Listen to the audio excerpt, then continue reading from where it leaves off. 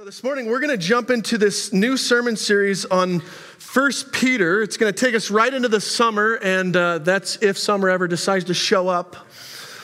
But we've named this series Exiles.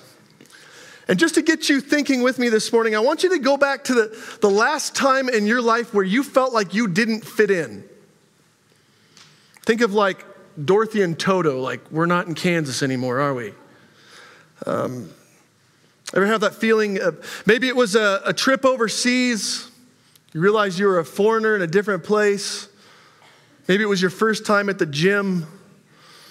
I tell you, my dad's fishing right now, so I can tell you this. This week he retires. And for the first time in his life, the three of his sons, we decided to get my dad a gym membership. So that's going to be fun to watch. Maybe you recently moved to Bozeman. And maybe even right now you feel it. Maybe you feel a little bit awkward and new. I mean, this letter this letter and in this series, the Apostle Peter, he writes to these churches who find themselves strangers in a foreign land. And to help them understand what God might be doing in their midst, Peter calls them exiles. You're going to see that this morning. Because what they believe has put them at odds with the culture around them. So Peter pens this letter with the help of Silvanus to encourage and spur them on in their faith. And what I want to do for the next 12 or so weeks is I want to take this timeless word that is God's word, and I want to see if these same words, I should say when these same words, speak to us in our own cultural moment of exile. So we're going to look at chapter 1, verses 1 through 12.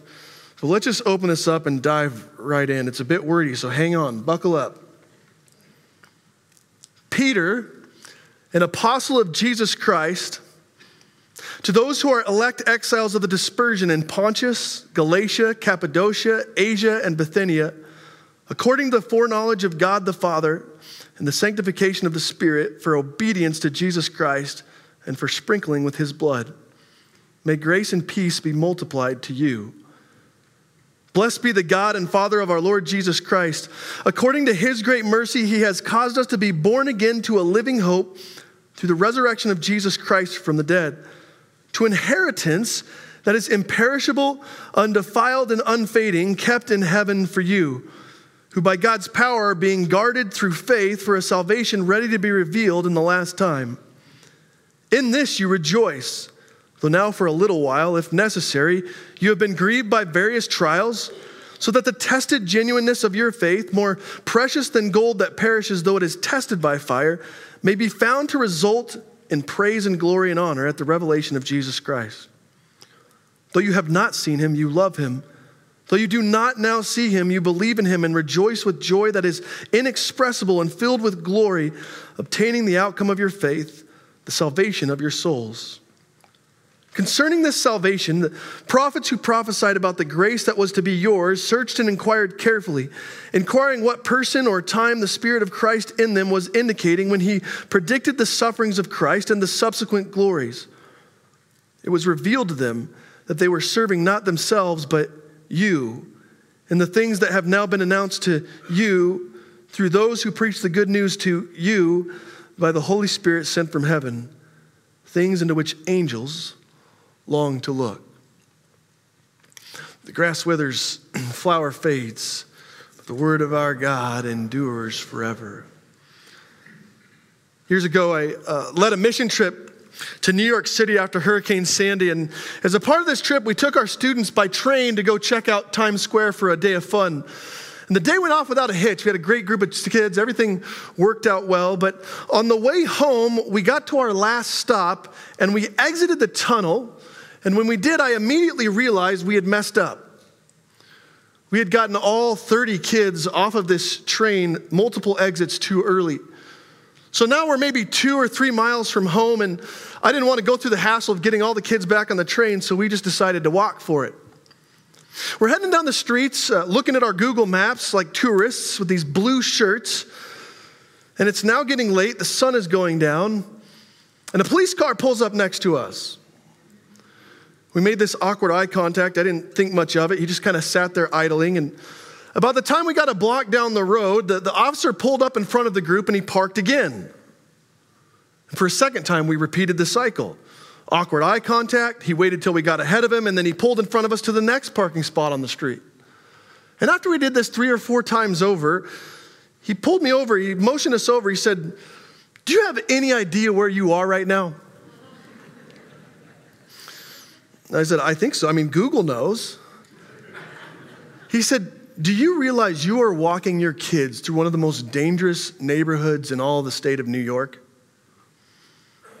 You know, we were quite oblivious as I think back to that day, but to everyone else driving down the street, right, it was obvious. We were misfits, exiles, foreigners, we didn't belong. Look again at our lesson. I want you to see something unique about this lesson. It begins with a really powerful statement. Look at how it starts in verse 1. Peter, an apostle of Jesus Christ. You think about when you write a letter today, where do you put your name? At the beginning or the end? Typically the end, right? But in Greco-Roman culture, you actually signed your name often at the beginning. And Peter wants his readers to understand that he's not just writing on his own behalf, he's writing as an apostle of Jesus Christ. Remember, that word means sent one. This is the Peter, the same one who walked with Christ for years, the rock who Jesus said he would build his church upon. And now that his readers understand who is sending this letter, Peter now wants to make it stark clear just who he's sending the letter to. Look at this. He says, to those who are elect exiles in the dispersion in Pontus, Galatia, Cappadocia, Asia, and Bithynia. Kind of like that officer on the street. Peter says, I write to you as exiles. The Greek word here is paripedemos. It means to be a temporary resident of a foreign place.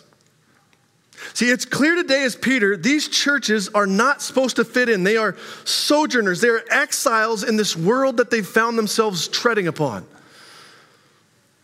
Those 5 names that Peter mentions were these Roman provinces near the Black Sea. And so he's sending this traveling letter to exhort the local churches along the way and how to live as exiles for Jesus. To the exiles of the dispersion, he says. And here's how we might interpret that, right? Peter's saying something like, to all the Christians scattered and dispersed on this earth, whose citizenship is not in the ground beneath their feet, but is now in heaven with Jesus Christ. You no longer live for the kingdom of this world, you now live for a different kingdom. But there's trouble with this. Look at what he says in verse 2. He says, may grace and peace be multiplied to you. Imagine a father comforting his son who's feeling a bit out of place after a long day at school. Peter's writing to a homesick church that needs to be reminded of God's grand plan of why they exist in the first place. Abner Small was a commissioned officer in the Confederate Army in the Civil War. And in August of 1864, Abner and his group were captured and made POWs by the enemy. The conditions of this camp were not good. The soldiers were constantly exposed to elements and food was sparse. Abner kept his notes in his diary of the declining morale among his men. And look at what he wrote about his exiles. He said, they became homesick and disheartened to the point that they were dying of nostalgia.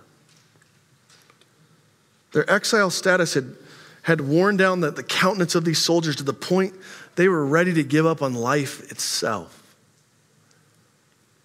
Peter says to the elect exiles of the dispersion, to those facing headwinds, not only of opposition, but even the beginning first fruits of persecution. And notice this, he doesn't just name them exiles. If you have your Bibles, look again in verse 1. He names them chosen exiles. See, Peter, he wants these churches to know this is not some random mishap. This isn't just some unfortunate trial that's come upon you. This is a part of God's plan. You have been set apart. You have been chosen as his witness according to what Peter calls the foreknowledge of God. I think it's time that we talked about what it is and what it means to be chosen exiles as God's people. Hear me out. This is not a new idea, right? This is like a biblical, timeless concept. It started with God's covenant with Abram. as he set him and the people apart for his name's sake, that continuing in the church with Jesus Christ and our witness. And yet you and I, we walk in a cultural minute where living the fullness of your faith means making a conscious decision to think and talk and act different than the world around us. Let me say that again. We live in a cultural moment where living the fullness of your faith means making a conscious decision to think, talk, and act different than the world in which we live. See, but the challenge with being chosen misfits is that as human beings, we're hardwired for the opposite of that, right? Like really deep within us, inside of us, we all have this strong desire to fit into the mold. You see this all the time. Starts in grade school, on the playground, then it continues in life, right? As human beings, we are constantly chasing what might help us fit in. I'll give you a couple of trivial examples of. You ever notice how few fishing hats and Patagonia coats exist outside of Montana? Like hop on a plane, land in Chicago O'Hare, and you quickly realize how different the world is, right? If you've been in an airport recently, you can always spot the Bozeman gate. You don't even need to see the words. Just look for the coats and the Sims fishing hats. Or how about this one? You know, the one that's been plaguing me as of late. Chip and Joanna Gaines. Everybody know that name? Magnolia Farms down in Texas. Joanna, she's the one who started making this farmhouse-style house, right? How do I know this? I know this because if Jen had her way, we would shiplap the entire house. Again, trivial example, but we like trends. We fit in, right? But when it comes to our convictions, what we believe to be true, I want to make this really tangible. Peter is talking about something as relative today as 2,000 years ago. As followers of Jesus Christ, we are chosen to stand out among the crowd. And yet, if that's true, we have to ask some hard questions together. Starting with the most obvious, which is, do we actually stand out? Let me just throw out some random thoughts, some questions that maybe we'll visit in the midst of this series. First is this: how do Sabbath people, that's us, how do we respond to a world that says faster and bigger is better? What is the appropriate response to that? How are we called to look different in our relationships as exiles? How do we respond to a culture that no longer accepts Sundays as a part of God's worship? What do we do with our kids when, if they come to church, they're going to be left out of the night of team sport? What is the faithful reply when my employer asks me to sign on the dotted line something I can no longer in good conscience agree to? What's a Christian to do with that? How do we raise our children to be loving and bold in their faith without ostracizing them from friendships and influence? As one scholar put it, I think he put it really well. He said, Peter calls us aliens because we are, and yet he never once called us to alienate ourselves from the mission field that God's put us in. So this morning, I thought maybe we'd talk about something that I've called the Traveler's Guide to a Foreign Land. And I want to just ask out loud, how do we travel well as exiles on this earth for the sake of Jesus' name? 3 things I think Peter points out for us right off the bat in this letter. And the first is this. This might sound obvious, but the first is this. We aren't meant to fit in. Now, if there's one thing I think that the church needs to reevaluate, it's that we have to stop expecting the culture around us to capitulate to who we are. When you travel to a foreign land, everything is different, right? You speak a different language. You're used to different idioms. You eat differently. You speak with a weird accent that you didn't know you had.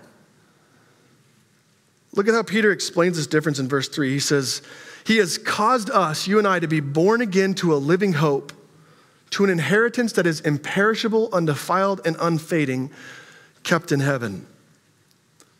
Let me just summarize that. Because of the resurrection, we now live for something that is not of this world. Set apart. When you were born of the flesh, as we all were, you were born of this earth in your sin. But when you're born of the Spirit, you now live for a different kingdom altogether. And I think one of the misunderstandings that we struggle with in our pursuit of Jesus is that we expect the world to conform to our reborn mindset. We're constantly shocked that people don't see life like we do, that they don't have the same morals or values. And yet, biblically speaking, this has never been the case. The reason we call it amazing grace is, think about the lyrics, I once was blind, but now by the power of the Holy Spirit, I see. I feel like we get into these spats with people that we disagree with because we expect them to see things that we see even though they're walking blind. Until recently, the church in the West was quite spoiled, I think, by this national assumption that everyone shared a similar foundation of faith as we do. In fact, if you go back to the 1950s, it was glorious. Our national currency was changed to reflect that reality with "In God We Trust." In 1954, the words "under God" were put in the Pledge of Allegiance. 4 out of 5 Americans went to church. And yet I think also in that assumption, we began to lose perspective. As one scholar noted, he said the phrase "come to Christ" soon got replaced by the phrase "come to my church." We began to jockey for transfer growth, and because our culture says everything's bigger and better, we should aim for that. Instead of making disciples, we got caught up in the latest marketing schemes and consumerist ideologies. Whatever it takes to get them here, we'll do that. And don't get me wrong, I think it's a good thing to be relevant. It's a good thing to think about how we share the gospel in a relevant, pertinent way. But the fact is, the gospel got watered down.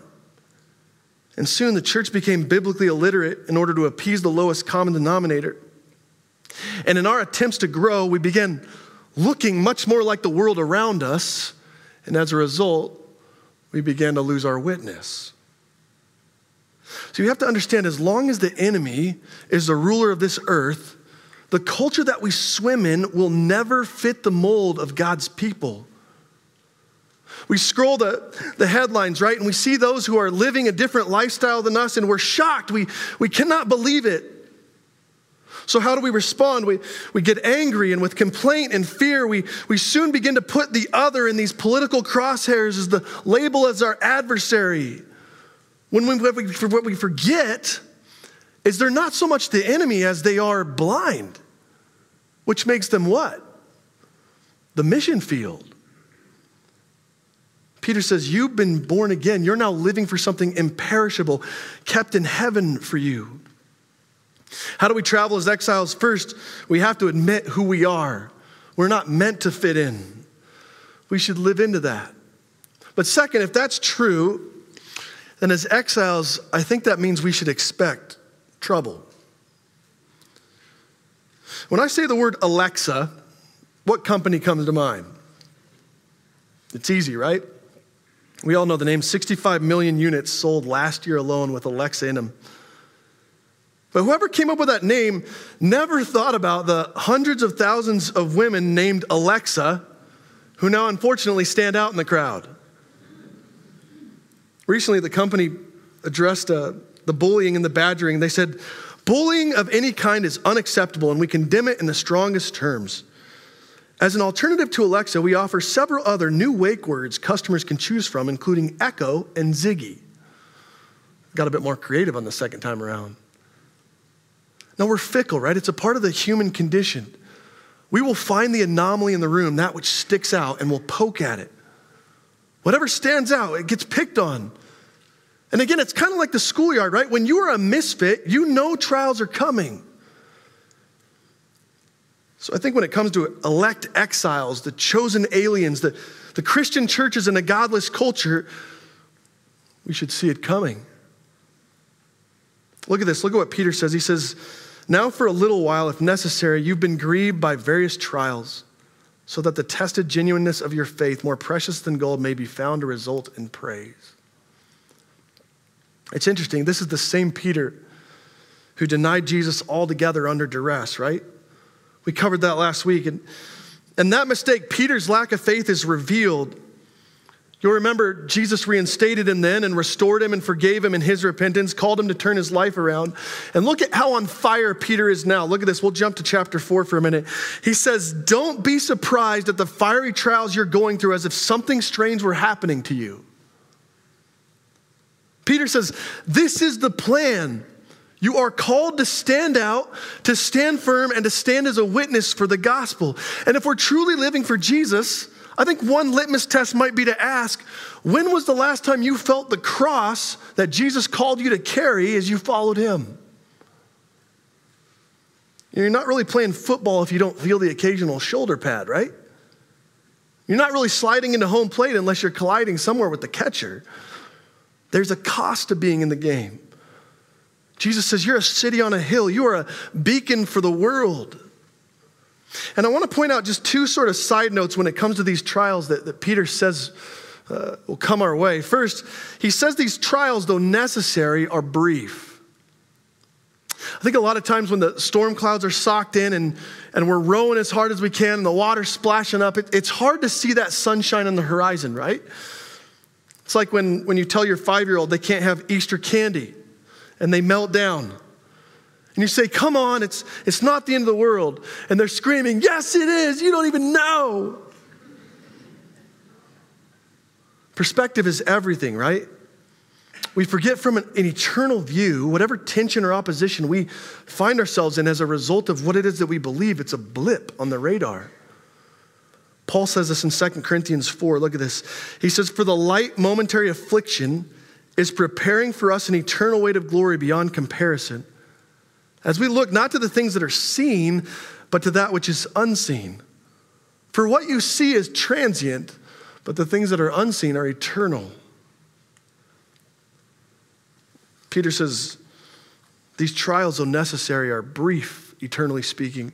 But also then Peter wants the Christ follower to understand, you should expect all kinds of trials if you're standing in your faith. Various trials, he says in 6b. It might be something as small as an eye roll, or it might mean relational challenges or mental stress of keeping the balance between your convictions and your loving witness. It might mean losing your popularity, losing your job. But here's the important part. Notice what Peter doesn't say here. He doesn't say, and when you face trials, start swinging and name calling and fighting with those who oppose you. No, he says, when the trial comes, rejoice. That's our third point, rejoice. See, now we just went to crazy land. Peter says, when you stand firm in what you believe and you face the inevitable trial and you take the hit, don't play the victim card or push the bully button. Rejoice. Just think about that last hardship you faced. Was rejoicing the first thing that came to your mind? How is that? How do we rejoice in the midst of opposition? Arborists will tell you, a tree that gets too much light and too much sun all at once will sprout up way too fast and die. Kind of reminds me of the parable of the sower. If a tree has an easy life, the faster that growth of that tree, the less dense the wood and the more susceptible it is to insects and fungus. But a tree that grows steadily in the mix of rain and snow and winter and spring, that tree has been tested with this slow and steady growth, which makes it solid and imperishable. How do we rejoice? Why do we rejoice? Here's why. When God sees you through your trials, as you stood firm in your faith, not in your flesh, but with Jesus, you get to look back and see the genuineness of your faith come alive. Trials are the necessary ways, Peter wants us to understand, by which our faith is tested and strengthened and forged. Here's what James says. He says it like this. Count it all joy then when you meet various trials of various kinds. For you know that the testing of your faith produces steadfastness. And let steadfastness have its full effect, that you may be perfect and complete, lacking in nothing. This week, 3 things for us to consider for the exiled lifestyle as we lean into this series. The first is this. As God's people, we weren't meant to fit in. Second, we're called to stand out, which means we should expect various trials. And when they come, though brief, God's word calls on us to rejoice. Here's our invitation this week. I want you to think with me 3 things to pray about as you consider what it means to be an exile on this earth. First is this: where have you shrunk from God's call to stand firm in the gospel? Not in like an obnoxious way, but where have you wrongly blended in against your convictions because that was the easier path to take? Second, what fear drives that hesitation within you? Dig deep. What is it that causes you to pause from standing firm in what you believe in? Third, how might God be calling you to overcome that for his glory? Let's ask God to help us with that. Will you pray with me?